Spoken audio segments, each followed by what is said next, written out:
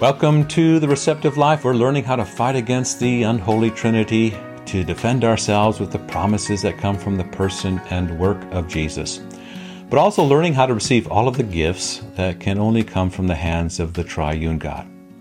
So we're talking about these gifts given to us, specifically the forgiveness of sins, and how the Holy Spirit offers to us, applies to us the finished work of Jesus. And he does that, we say, through means, often referring to those means as sacraments. We've talked about baptism. We've talked about the office of the keys. And in Station 12, we can focus on the sacrament of the altar. So there's these little bridger verses that we've been using from Psalm 119. And the little bridge verse is Psalm 119, verse 175. Let my soul live that I may praise you. Let your ordinances help me. Or you can say, sustain me. So the Lord's Supper is about sustaining us with the forgiveness of sins. We feast. When we go to the Lord's Supper, we feast on the forgiveness of sins. And that starves then the devil. It starves the corrupted world. It starves the sinful flesh, because we are being sustained by the promises of God. So the question always is, where does the triune God give his gifts? How do we receive the promises? Specifically, how do we know that our sins are forgiven? Christianity is this faith of certainty. We need to have answers to these questions. It's not a I hope so, or I think, or it's my opinion. Especially this idea of works. That's performance. Always saying, is it enough?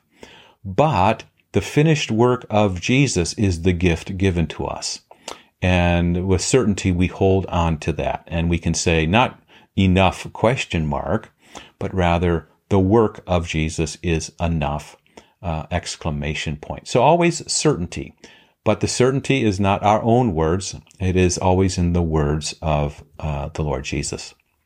So we define this word sacrament as a sacred act commanded by God. Not my idea, not the church's idea, but the Lord himself giving to us this gift. That sacred act consists of a visible element. In baptism, it's water. In the Lord's Supper, we'll find that it's bread and wine. But there's also the promise given there. Take and eat, take and drink. This is my body, this is my blood for the forgiveness of sins. So again, sacraments are sacred acts commanded by God, containing a visible element. And within that, there is a promise given, which is the forgiveness of sins. So you could think of it as visible gospel. Again, one God. Three distinct persons, one salvation plan. The Father authored the plan of salvation. He chose us in Christ before the foundation of the world. Paul says, Ephesians chapter 1. The Father, though, didn't die for us. He sent his Son. It is the Son, Jesus, who has taken on human flesh, who has died for us, risen on the third day to defeat sin and death and the devil. So he has accomplished, or you could say acquired, salvation for us. But this accomplished salvation also needs to be given to us. We grasp it, hold on to it, trust in it by faith, and that's where it is the work of the Holy Spirit, who then applies, gives, distributes, delivers the finished work of Jesus, and creates faith in us to hold on to it, that we believe it to be true for us. Now, Martin Luther wrote these words against the heavenly prophets, specifically talking about how salvation is accomplished, acquired, but also how it is given and applied. He writes, we treat of the forgiveness of sins in two ways. First, how it is achieved and won. Second, how it is distributed and given to us. He says, Christ has achieved it on the cross. It is true. But he has not distributed or given it on the cross. He has not won it in the supper or sacrament. There he has distributed and given it through the word, as also in the gospel where it is preached. He has won it once for all on the cross. But, he says, the distribution takes place continuously before and after, from the beginning to the end of the world. For inasmuch as he had determined once to achieve it, it made no difference to him whether he distributed it before or after through his word, as can be easily proved from the Scripture. So the devil, the world, our own sinful flesh, this unholy trinity, they're ever active.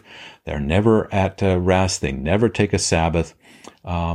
But the triune God not only matches, but goes beyond them, right? Devil, master of 1,000 arts, God and his word, master of 100,000 more. This triune God richly and daily and super abundantly forgives. And one of the ways is through the sacrament of the altar, also known as the Lord's Supper. So what is it? And what's the benefit? Who's it for? So Martin Luther, in his small little catechism, writes these words. What is the sacrament of the altar? Answer: it is the true body and blood of our Lord Jesus Christ under the bread and wine for us Christians to eat and to drink, instituted by Christ himself. So you see there, it is God's idea, instituted by Christ.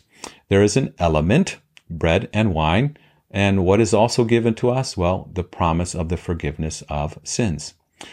Where is this written? Well, answer: the holy evangelists, Matthew, Mark, Luke, and St. Paul write thus: Our Lord Jesus Christ, the same night in which he was betrayed, took bread, and when he had given thanks, he brake it, gave it to his disciples, and said, Take, eat, this is my body, which is given for you. This do in remembrance of me. These are the words we often hear referred to as the words of institution in Matthew, in Mark, in Luke, and also St. Paul. And then after the same manner, also he took the cup. When he had supped, gave thanks, gave it to them, saying, Take, drink ye all of it. This cup is the New Testament in my blood, which is shed for you for the remission of sins.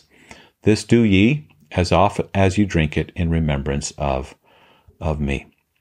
The next question then is, if this is instituted by Jesus, he tells us how to do it with the bread and the wine, a promise given that it is his body and blood. So what is the benefit then? Well, answer: Martin Luther in his catechism says, that is shown us in these words, given and shed for you for the remission of sins, namely, that in the sacrament forgiveness of sins, life, and salvation are given us through these words. For where there is forgiveness of sins, there is also life and salvation. So you often hear us say, what do you have when you have the forgiveness of sins? Well, you have everything. When you have the forgiveness of sins, you have life and salvation. A good question then is, how can bodily eating and drinking do such great things? He gives the answer. He says, well, it's not the eating and drinking, indeed, that does them, but the words which stand here, namely, given and shed for you for the remission of sins, which words are beside the bodily eating and drinking as the chief thing in the sacrament. And he that believes these words has what they say and express, namely the forgiveness of sins. So again, it's not special water, but the water connected with the word and the promise of God. It is not special bread and wine. It is the words, the promise of God connected with the elements that gives the forgiveness of sins. And again, when you have the forgiveness of sins, what do you have? You have everything. He then finishes by saying, who then receives such sacrament worthily? We are tempted to think, well, I must prepare in some way to receive this sacrament in such a way that I have earned God's favor so that I can go to the Lord's Supper. Well, again, it's not by works. Think beggars. Lord, have mercy on me, the sinner. I have nothing to offer. A spiritual beggar has nothing in his hands to offer God. It is God who gives to him all good gifts. And so we come as spiritual beggars, singing, Lord, have mercy. Christ, have mercy. Lord, have mercy. So his answer is this: fasting and bodily preparation is indeed a fine outward training, but he is truly worthy and well prepared who has faith in these words, given and shed for you for the forgiveness or remission of sins. But he that does not believe these words or doubts is unworthy and unfit, for the words for you require altogether believing hearts. So we don't come with our works. We come with faith, believing that the work of Jesus is going to be given to us. Take, eat, take, drink. This is my body. This is my blood shed for you, broken for you for the forgiveness of sins. So worthy coming to the Lord's Supper is coming in faith, taking the Lord Jesus at his word. Unworthy is not believing that, first of all, that we have a need, and also not believing that the need is met by the gift of the Lord Jesus, not recognizing his body and blood, his gifts in the forgiveness and the forgiveness of sins in the supper. Again, Christianity is a faith of certainty, going to the Lord's Supper, again, not with our works, but going to receive the work of the righteous one, the Lamb of God that takes away the sin of the world. And again, the little phrase, what do you have when you have the forgiveness of sins?